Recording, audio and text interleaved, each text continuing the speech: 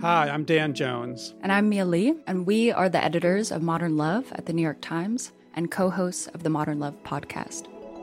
We read love stories for a living. And by love stories, we mean essays written by real people about all forms of human connection. We're talking about everything from first dates to funerals, from sibling rivalries to new love at 85. On our show, we're going to bring those stories to life. We'll hear from the writers and also from the people who are written about. Relationships are the most important things in our lives, and the people that tell us their stories are just so brave, like way braver than I think I am most of the time. Yeah.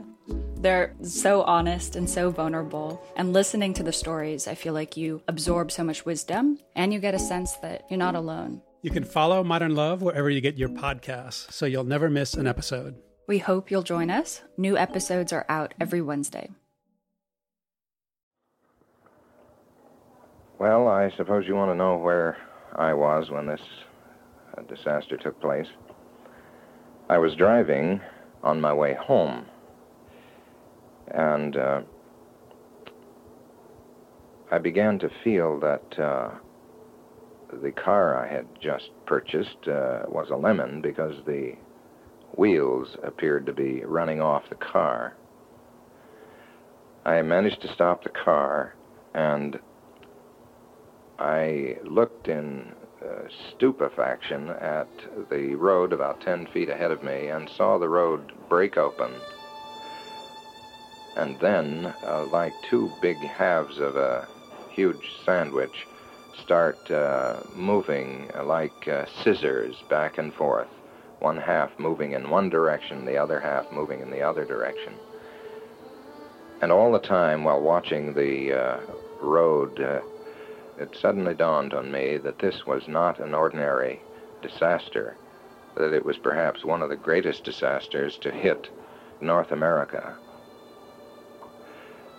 I kept thinking, what will Alaskans do now? What will Alaskans do now?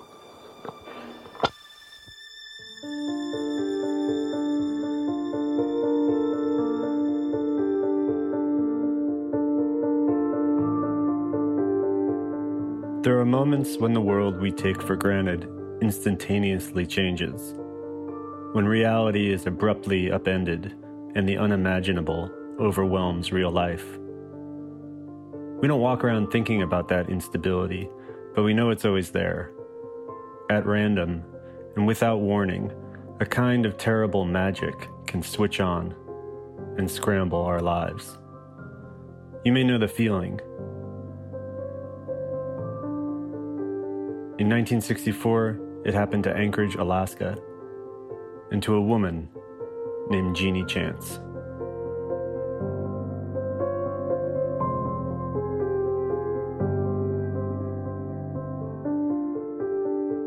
From the New York Times, I'm Michael Barbaro. This is The Daily.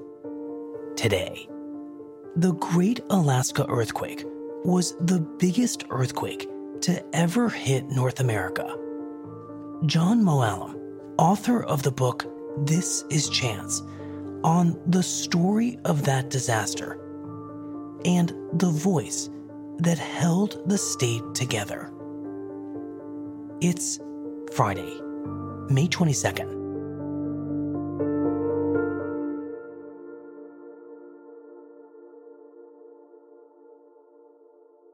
Sunday, February 23rd, 1964.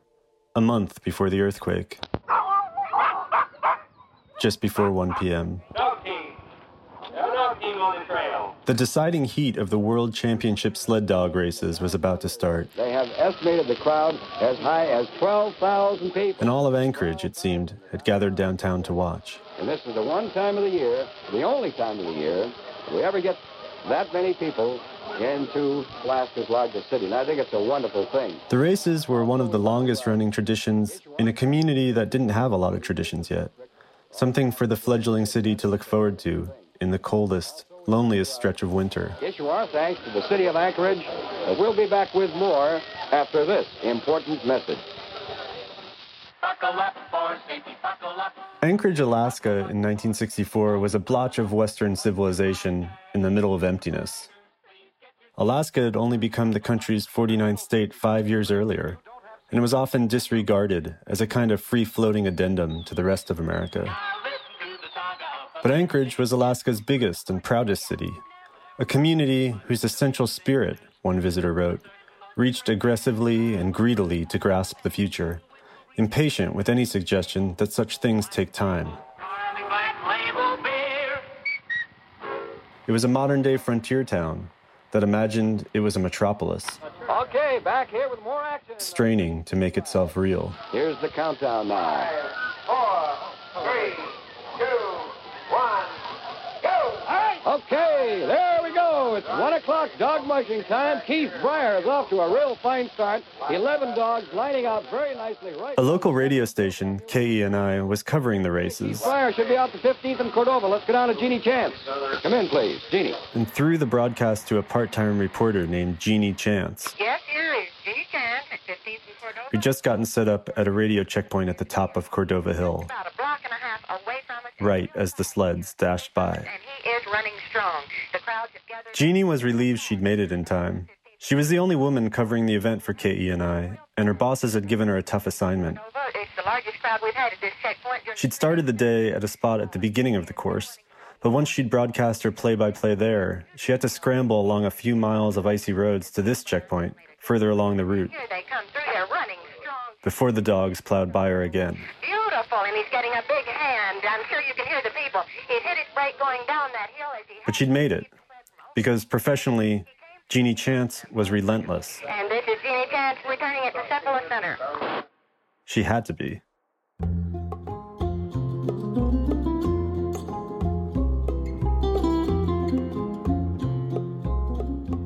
Jeannie was said to be the first female newscaster in Alaska. At 37 years old, she was strikingly beautiful, with short, wavy blonde hair and high-cut bangs. She grew up in a small town in Texas, where she'd met her husband Winston and had 3 kids. There, Winston sold used cars, but he wasn't particularly good at it.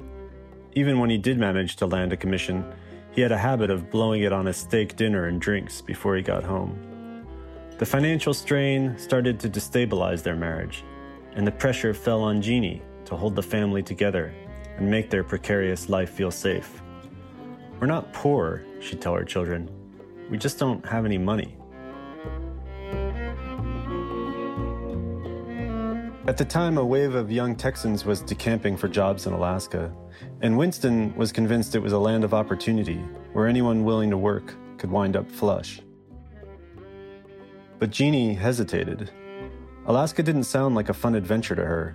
It sounded desolate and dreadful, like moving to the moon. Then again, if life didn't improve for her and Winston in Anchorage, maybe divorce might feel a little more feasible there. She'd be at the edge of the world. Nobody would have to know.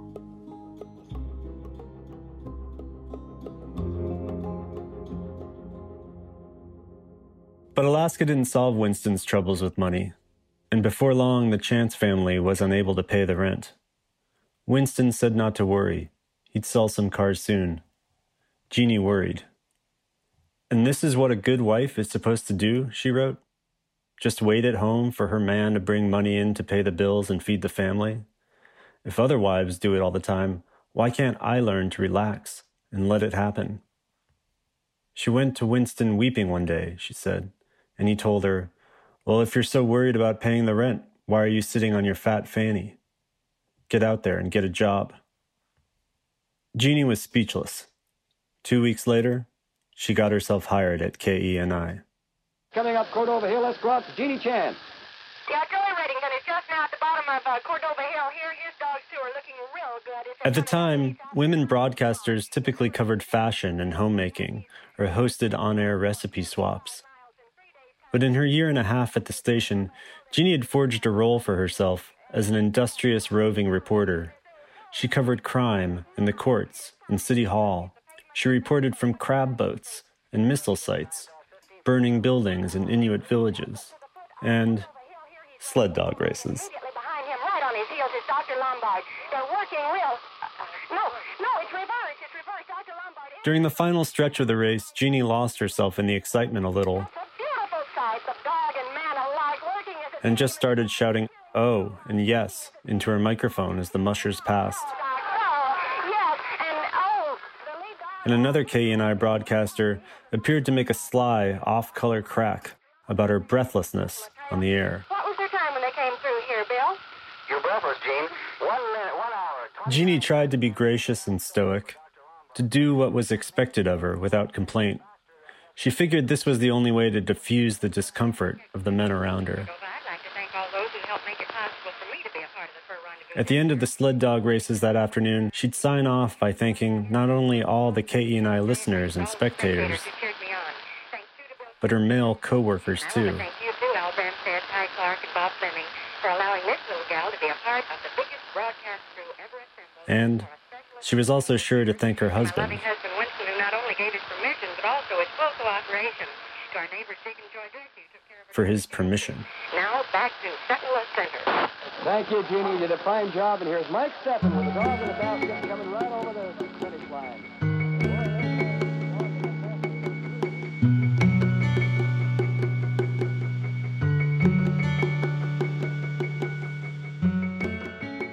Sometimes the future falls open without a warning. The earthquake, when it came, would knock people's lives off kilter so brutally and abruptly that its power seemed to reverberate forever. Some people, like Genie, would find their lives oriented differently in its aftermath. Others would find their entire worldview had changed. More than half a century later, an attorney in Anchorage would explain, "Even now I can look at this solid ground out my window and know it's not permanent. It can change any time. It just moves. Everything moves." Anyway, this is who Genie was, and where everything stood, before what it stood on moved.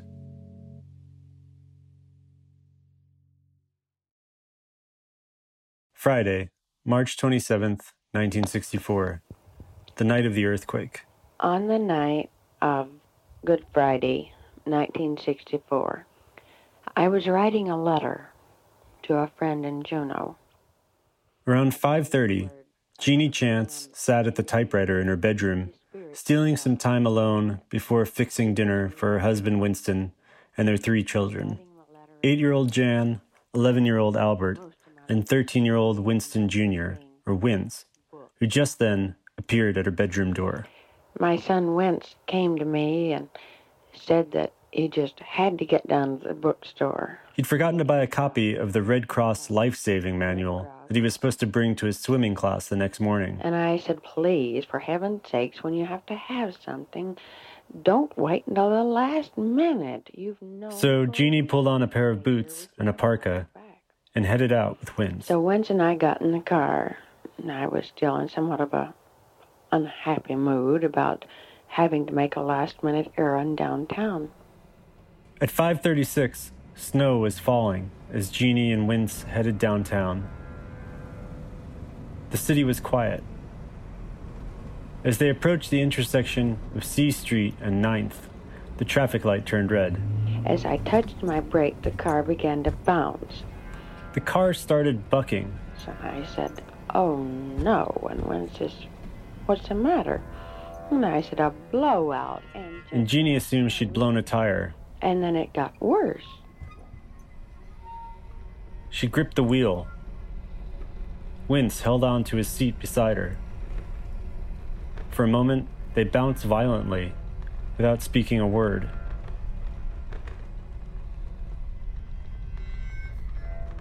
Nothing was said between us for a few minutes. And I said, you know, it's not a blowout. It must be a hard wind. And he says, boy, it's a wind, all right.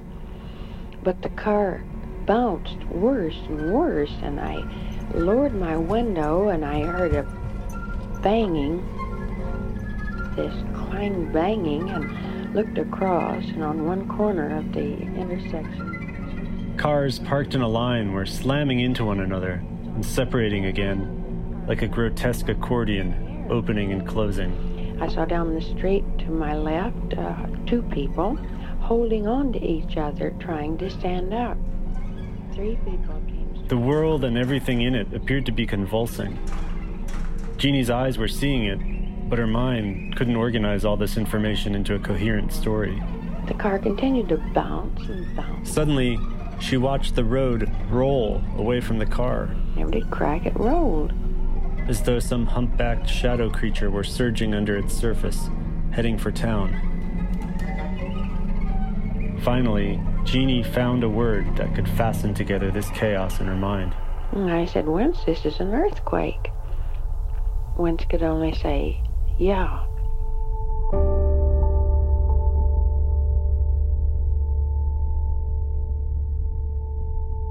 The Great Alaska Earthquake lasted 4.5 minutes.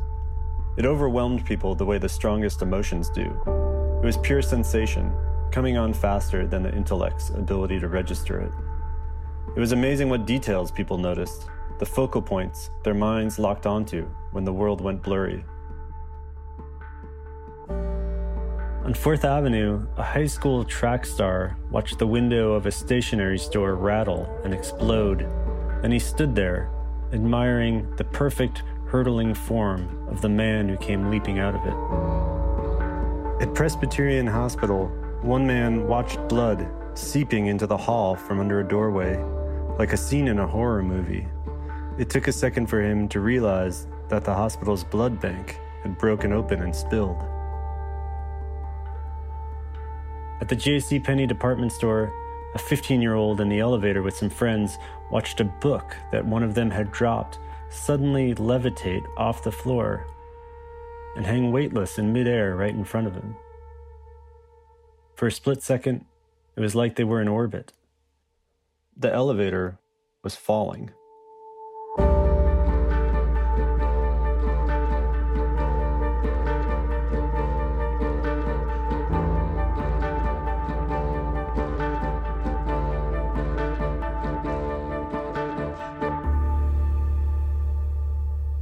But Genie's mind had already turned to reporting the news. As soon as it stopped, I looked up and I could see that our television tower was still standing. She assumed her station would have power back on soon, and that the 6 o'clock news broadcast would go on as usual.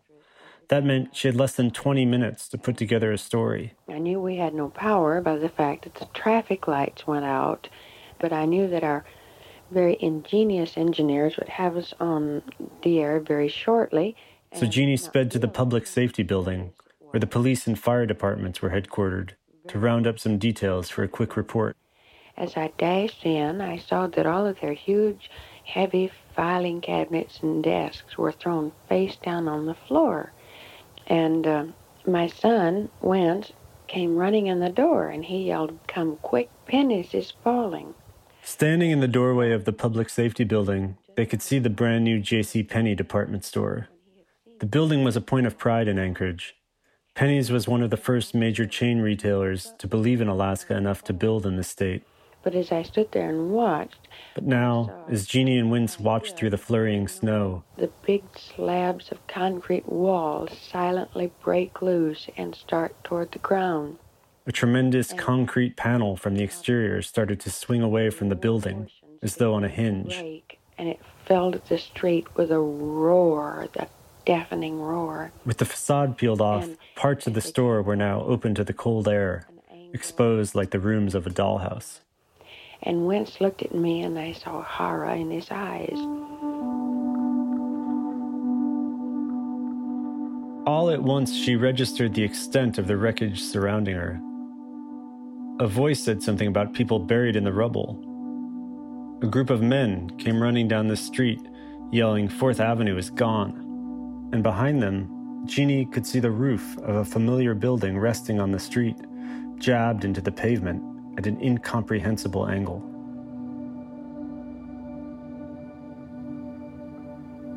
Then was the first time that I thought the first thing I must do before I can go any further is get my family together and make sure everything is all right. I wheeled out of there and headed home. Oh, before we got home, I could see the house was still standing, and I remember breathing out loud, "Thank God." As she pulled up, Jan and Albert shot out of the neighbor's house across the street, Wins leapt out of the car and ran to his sister and brother. I said, Penny's has fallen down, and there's more damage downtown. And Al then pulled off from me, and he looked at me very soberly, and he said, I'm all right. Don't worry about me. Go on and do your job. All three Chance children began to understand, without being told, that their mother would be leaving again.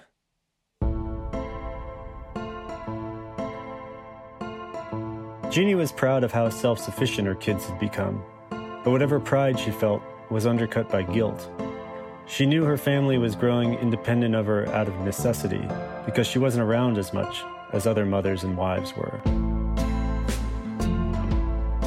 Down in the lower 48, the women's movement was underway, but Anchorage was 1,500 miles away from the rest of America, and feminism wasn't a word Genie used. Her struggle to balance work and family felt like a problem unique to her, and isolated moments could trigger self-doubt. At breakfast one morning, a few weeks earlier, the family was watching through the kitchen window as their neighbor scraped the ice off her husband's Cadillac before he left for work. This was the custom among many Anchorage wives, but in the Chance home, the roles were reversed. Winston warmed up the car for Genie. Now Winston asked her, Honey, if I get you a Cadillac like that, would you scrape the ice off and warm it up yourself? There must have been a tinge of disgruntlement in his voice, because before Genie could answer, 8-year-old Jan interrupted to remind her father that he was actually very lucky. It's not everyone who gets to warm up the car for Genie Chance. It was funny, but uncomfortable. And in hindsight, it might feel ominous too, since after the earthquake, the more successful Genie became, the more Winston seethed.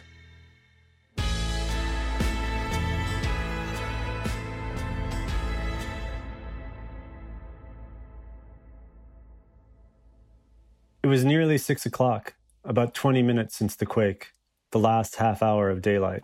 So I headed immediately back down to the downtown area, still thoroughly confident we would be on the air in a very short time, and I would have to have something to say. And as Genie headed back downtown, she kept her transistor radio tuned to KENI, hoping the station would be back on air in time for the hourly newscast. But so far, nothing.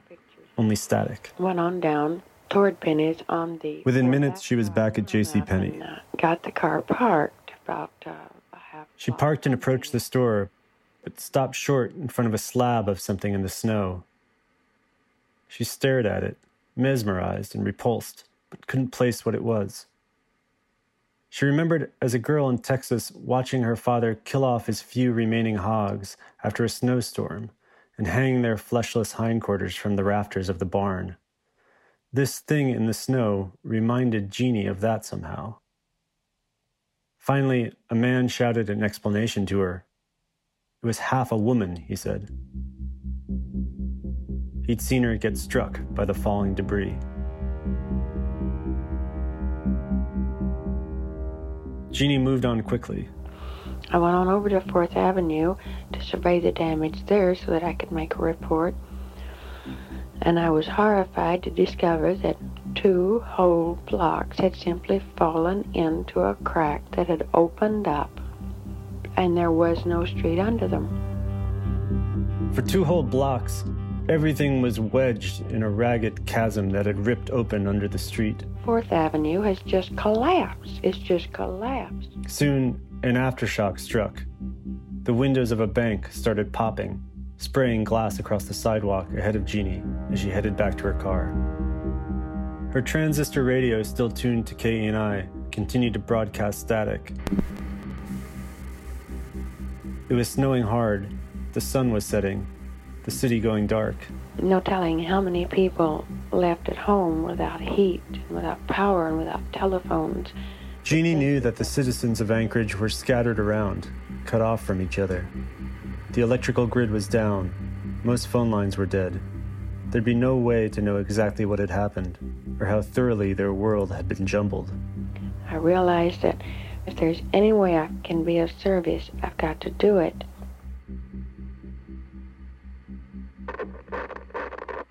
I heard the weird strains of music coming over our KENI station.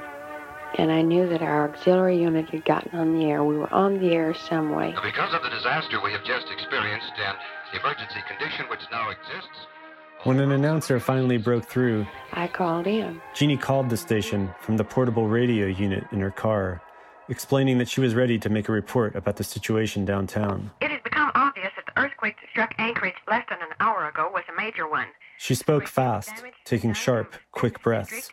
The J.C. building had 2 walls collapse. However, it is believed at this time that everyone who was inside the building managed to escape safely. There is a 2-block portion on 4th Avenue where the buildings just sunk into the ground. The building She was astonished later when people told her she sounded calm. KENI will keep you informed throughout the night. So stay tuned to your radios. Check on your neighbors, see if they have transistor radios. If they don't, possibly they could move in with you and share one for tonight. It seems like it's going to be a long, cold night for Anchorage, so prepare to batten down the hatches and stay tuned to KENI.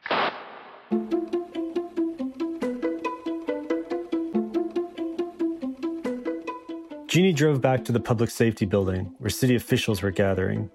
She told the fire chief and police chief that KENI was on the air again and that she had her mobile unit ready to go live. They were free to use her rig to broadcast announcements.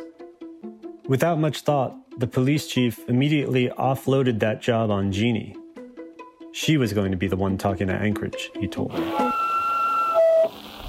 Yes, Genie Chance inside Civil Defense Headquarters here at the Public Safety Building at the corner of 6th and C in Anchorage. We would like to reiterate... She started reeling off the information she'd collected, taking uncertain stock of Anchorage's wounds. There is apparently a great deal of damage just west of L Street, there at 9th Avenue. Of course, we have received word from the state police that the Eagle River Bridge is passable. We had the 2 docks owned by the oil companies down there at Seward are currently on fire.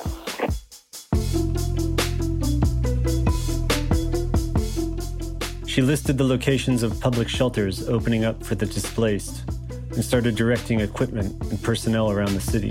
Anybody who has a spare chlorinator, they are in dire need of a chlorinator there at Providence Hospital. All electricians and plumbers, please go to Building 700. All line personnel report to work as soon as possible.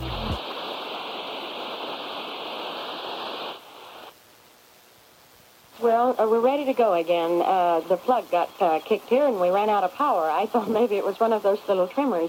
I don't know if you're sitting up there in the studio. To contact Chuck Drummond. Chuck Drummond. He is needed urgently to install the chlorinator at Providence Hospital. Needs 6 cases of 6-inch plaster of Paris. This is a message for Mr. Grace. If he can manage to get... The city manager swept through, All right, any fuel oil... ordering her to put out a call for diesel fuel. Some diesel fuel oil down at the site of the... A public health official stood over her shoulder In order to make it pure... while she repeated his instructions for purifying snow for drinking water. You want to add 1 teaspoon of household bleach to every 5 gallons of water. Be sure not to just melt it, but boil it also. Right now, that is the latest we have to report from... Genie understood that everyone would be trapped together for the foreseeable future. In the snow, in the dark, with no electricity, and below freezing temperatures. Under those circumstances, she wrote later, mass hysteria would have meant total destruction. The chlorinator, we're happy to report, has been installed at Providence Hospital. Chuck Drummond did arrive. Essentially, she was doing her job. She was talking to Anchorage on the radio. As one man put it, Genie Chance was telling everyone, "You're not alone." KENI radio will fit in where we are needed and do our best to carry on 24 hours a day. We have another message to Mr. Noel. And that's how the first hours unfolded. But something else was happening that Friday night too. A thread of this story that, as time passed, would come to feel almost like folklore.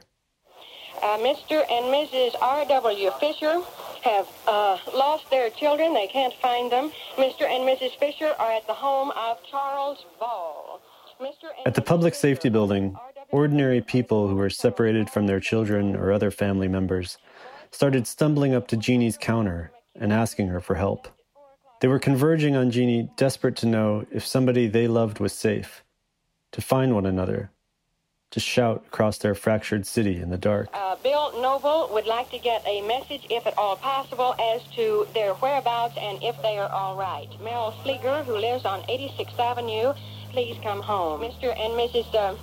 Dick Fisher are still here at the police headquarters at 6th and C, waiting for any word of their children. Their home went off the bluff. They're out there in the Turnigan area where we understand a great deal of damage took place. They hoped that Genie could amplify their voices with her own. And then, as the night went on, a message to Kenneth Sadler. Mrs. Sadler is fine. Kenneth Sadler is out in the bush and listens on a transistor radio. Mrs. Sadler is fine. A message to Walter Hart at Kenai. Lee Hart is fine. We have another message that Bob DeLoach is all right. Jim Murphy and Bill Somerville at Point Hope. Your families are A-OK. Frank Smith at Beluga. Your family is safe and at the home of Red Dodge. I also have received a report from a person who is monitoring stations from the lower 48 states. All the people, one after another, calling in to report that they were okay. You could hear the potential death toll in the city gradually ticking down. And with each small declaration of survival that aired, you could imagine a constellation of affirming flames slowly lighting the emptiness outside.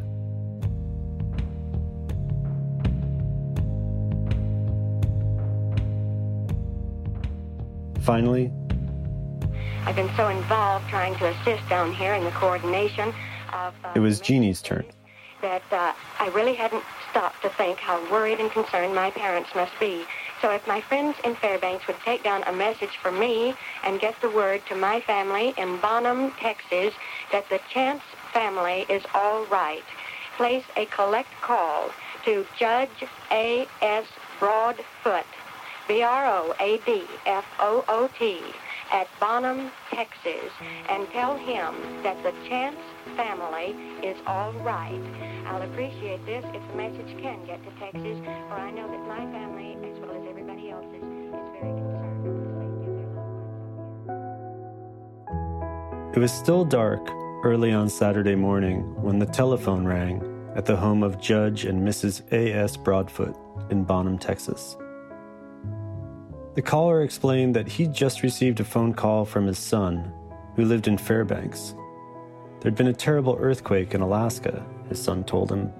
But believe it or not, he was listening to the Broadfoot's daughter, Genie Chance, covering the disaster on the radio right now. He just heard her ask for someone to phone her parents in Texas and tell them the Chance family is all right.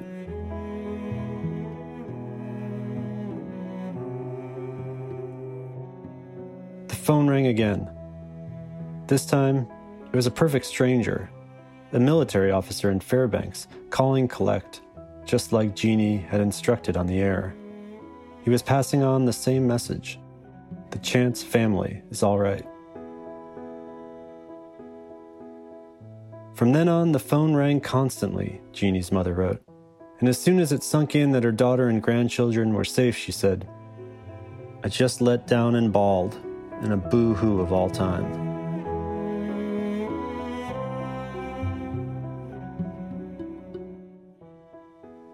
Back in Anchorage, 13 hours after the quake hit, Genie was still on the air. She'd been working straight through the night. And as the city went to sleep in the early hours of the morning, despite their power being out and their phone lines down, they'd been connected to one another once again.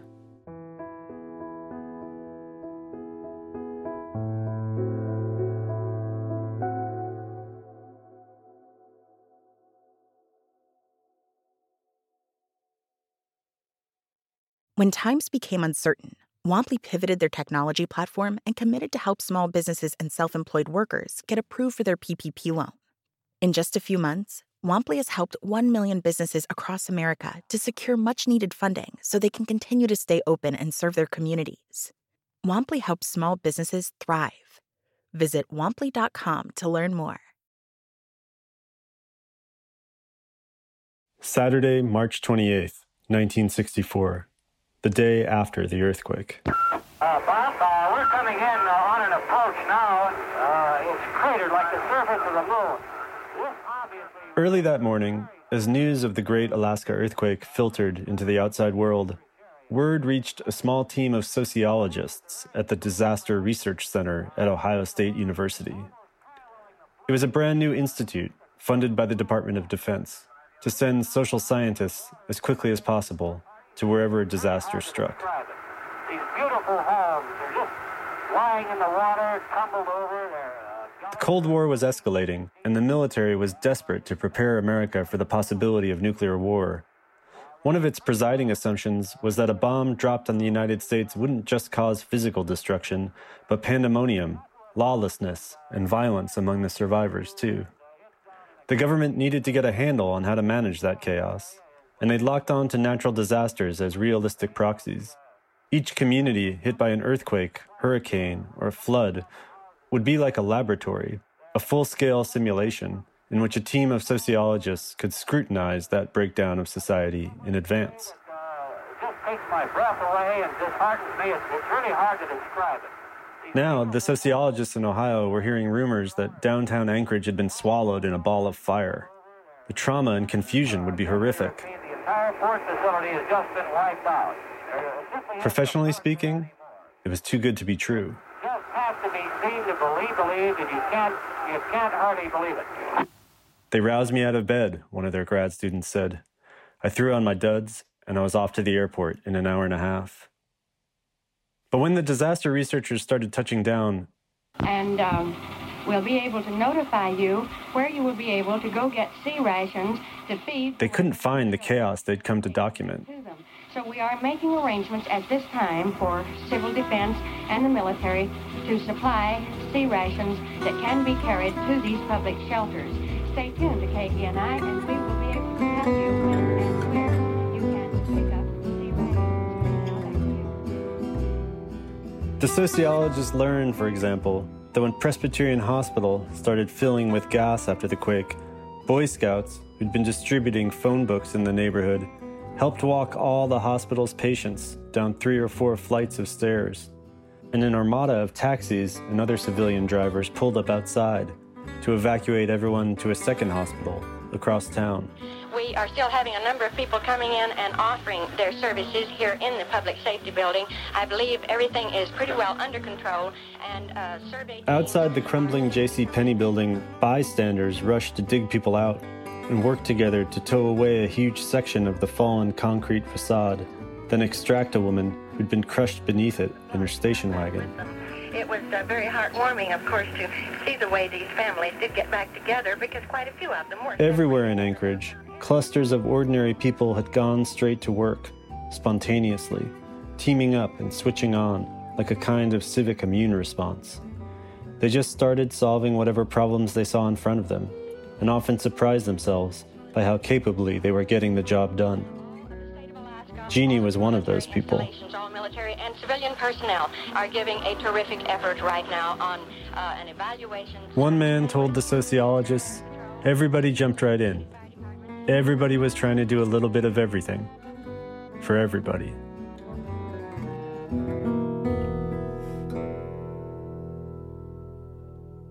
Since then, an entire field of sociology has documented this same phenomenon in disasters around the world. And eventually, 2 founders of the Disaster Research Center would theorize about why disasters seem to bring out the best in people. In ordinary life, they wrote, we suffer alone. Any struggle, any pain winds up isolating us from other people, or even making us resentful of everybody else, who seem to somehow have it easier.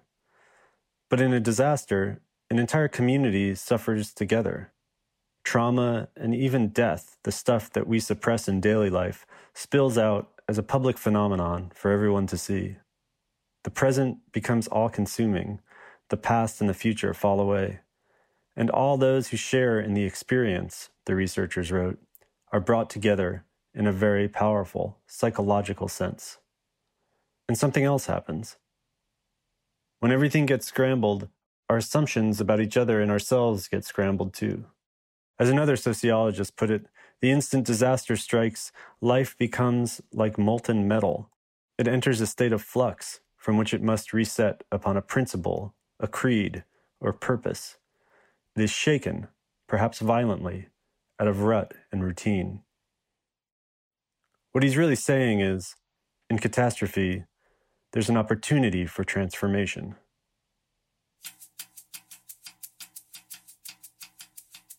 Genie finally stepped away from her microphone at 3 o'clock on Saturday, but she was back 2 hours later, claiming to have taken a nap.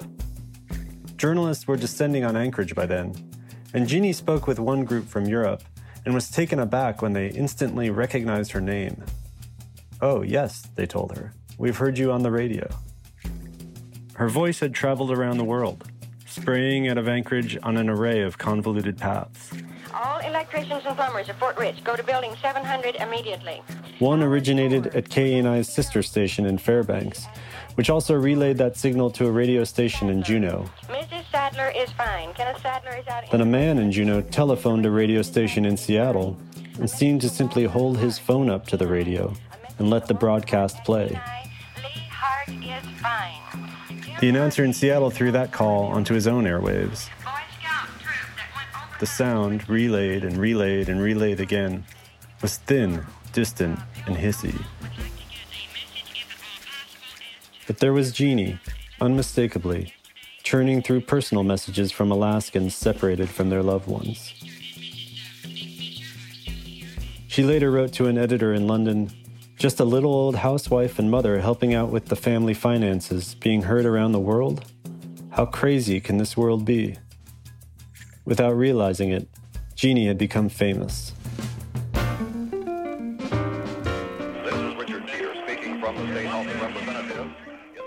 The next week, as Alaska's legislature began putting together a plan to rebuild the state, the Speaker of the House called a session to order by recognizing Genie. She got a standing ovation. The following year, as Anchorage's neighborhoods and businesses came back to life, McCall's magazine, as you probably know, presents Golden Mike Awards for Genie won a national award for women broadcasters. A lovely young lady who received the Golden Mike Award, this Mrs. Genie Chance, honoring her coverage of the earthquake. Many people have asked me, how could you do it? I'm sure that any woman could do the same thing. It just so happened that it was my fate. As the story of the disaster started to be written, Genie became one of its recurring characters.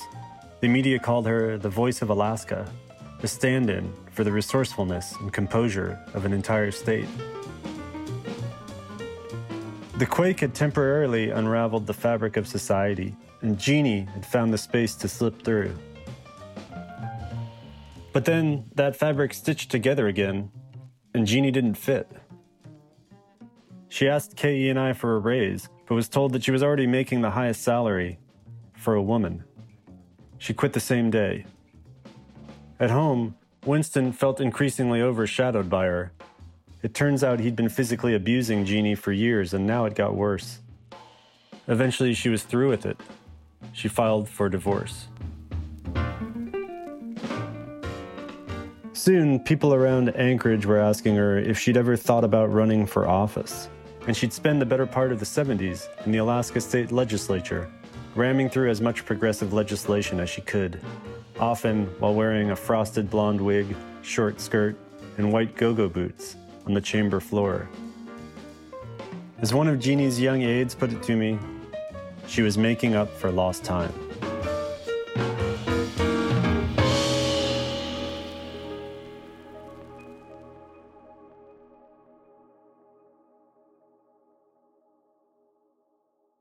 January 8th, 2017, 53 years after the earthquake.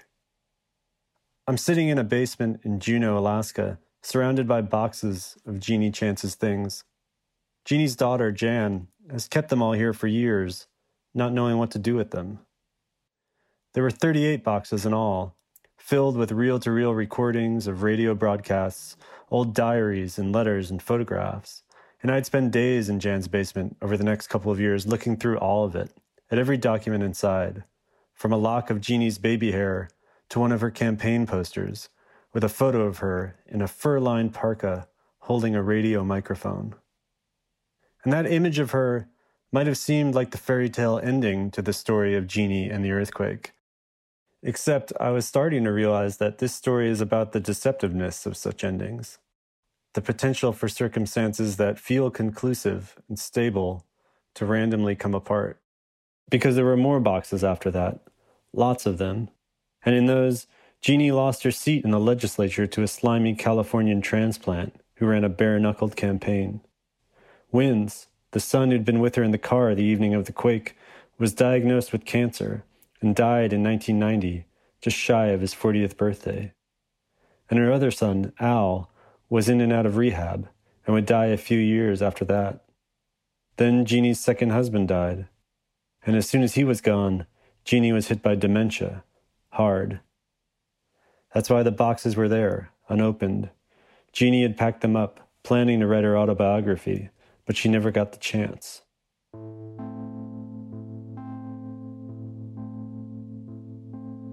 I'll be honest, it was pretty depressing. I'd never heard of Genie Jantz. I'd never even heard of the Great Alaska Earthquake. And it was unsettling that something so consequential, the most powerful earthquake in North America, could recede so invisibly into history. To take in a stranger's entire life at that speed, blurred and compressed so dramatically, started to make me feel like maybe time itself was a slow-moving natural disaster that eventually shakes everything apart. And from such a telescopic distance, it was impossible not to recognize the form that all our lives assume. A forgettable blip, a meaningless straight line from birth to death. At some point, sitting in that basement, I started picturing my own boxes in one of my own daughter's basements one day. And then I imagined how many other sets of boxes are already out there, and how many people hadn't left boxes at all. But, and maybe this part's harder to explain, it doesn't feel depressing to me now. Because I also know that sealed inside this vulnerable little snow globe we call the present, life feels anything but forgettable and meaningless. And that recognizing the starkness of it all, the course our straight line is taking, liberates us into the present. It imbues life with immediacy, just like a disaster does. And just like disaster, it gives us the chance to expand those boundaries the only way we can, by reaching out, by connecting our lives to the lives of others, by thatching our lines together like a net.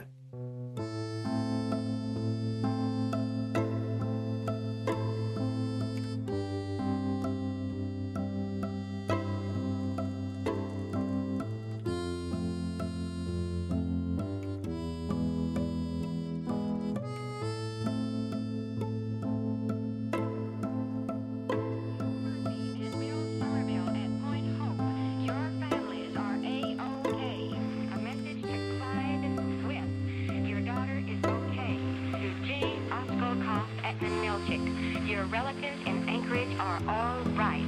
To my family in Bonham, Texas, the Chance family is all right. All 5 of us are safe. None of us received a scratch.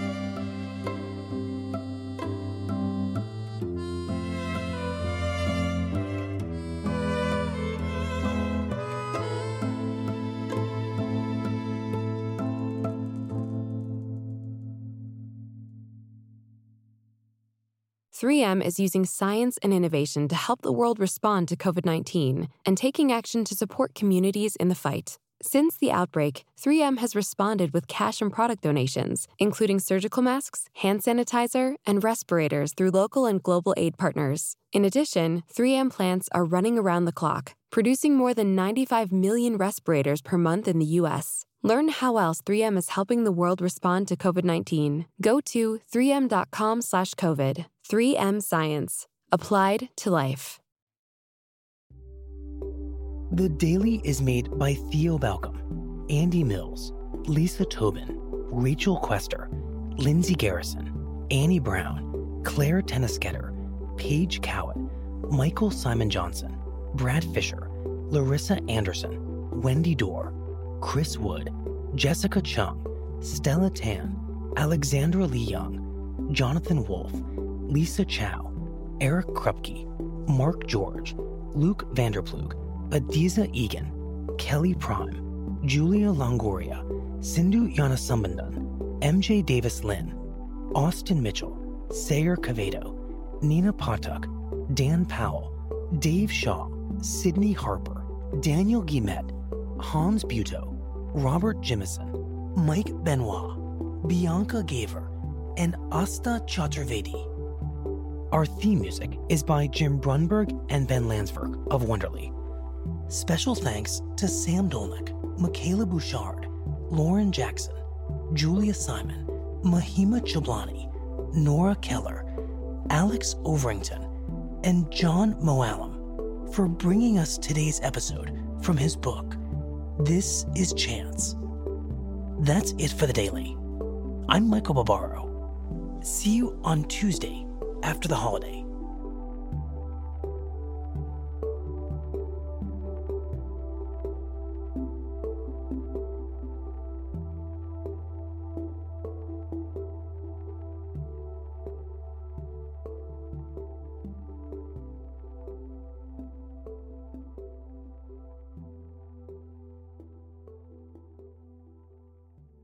You're still running your business on QuickBooks? More like quicksand. The bigger your company grows, the faster you sync with outdated software. NetSuite by Oracle is the scalable solution to run all key back office operations, no matter how big your company grows. 93% of surveyed organizations increase visibility and control since making the switch from QuickBooks to NetSuite. Right now, NetSuite is offering a one-of-a-kind financing program. Head to netsuite.com/daily. That's special financing at netsuite.com/daily. netsuite.com/daily.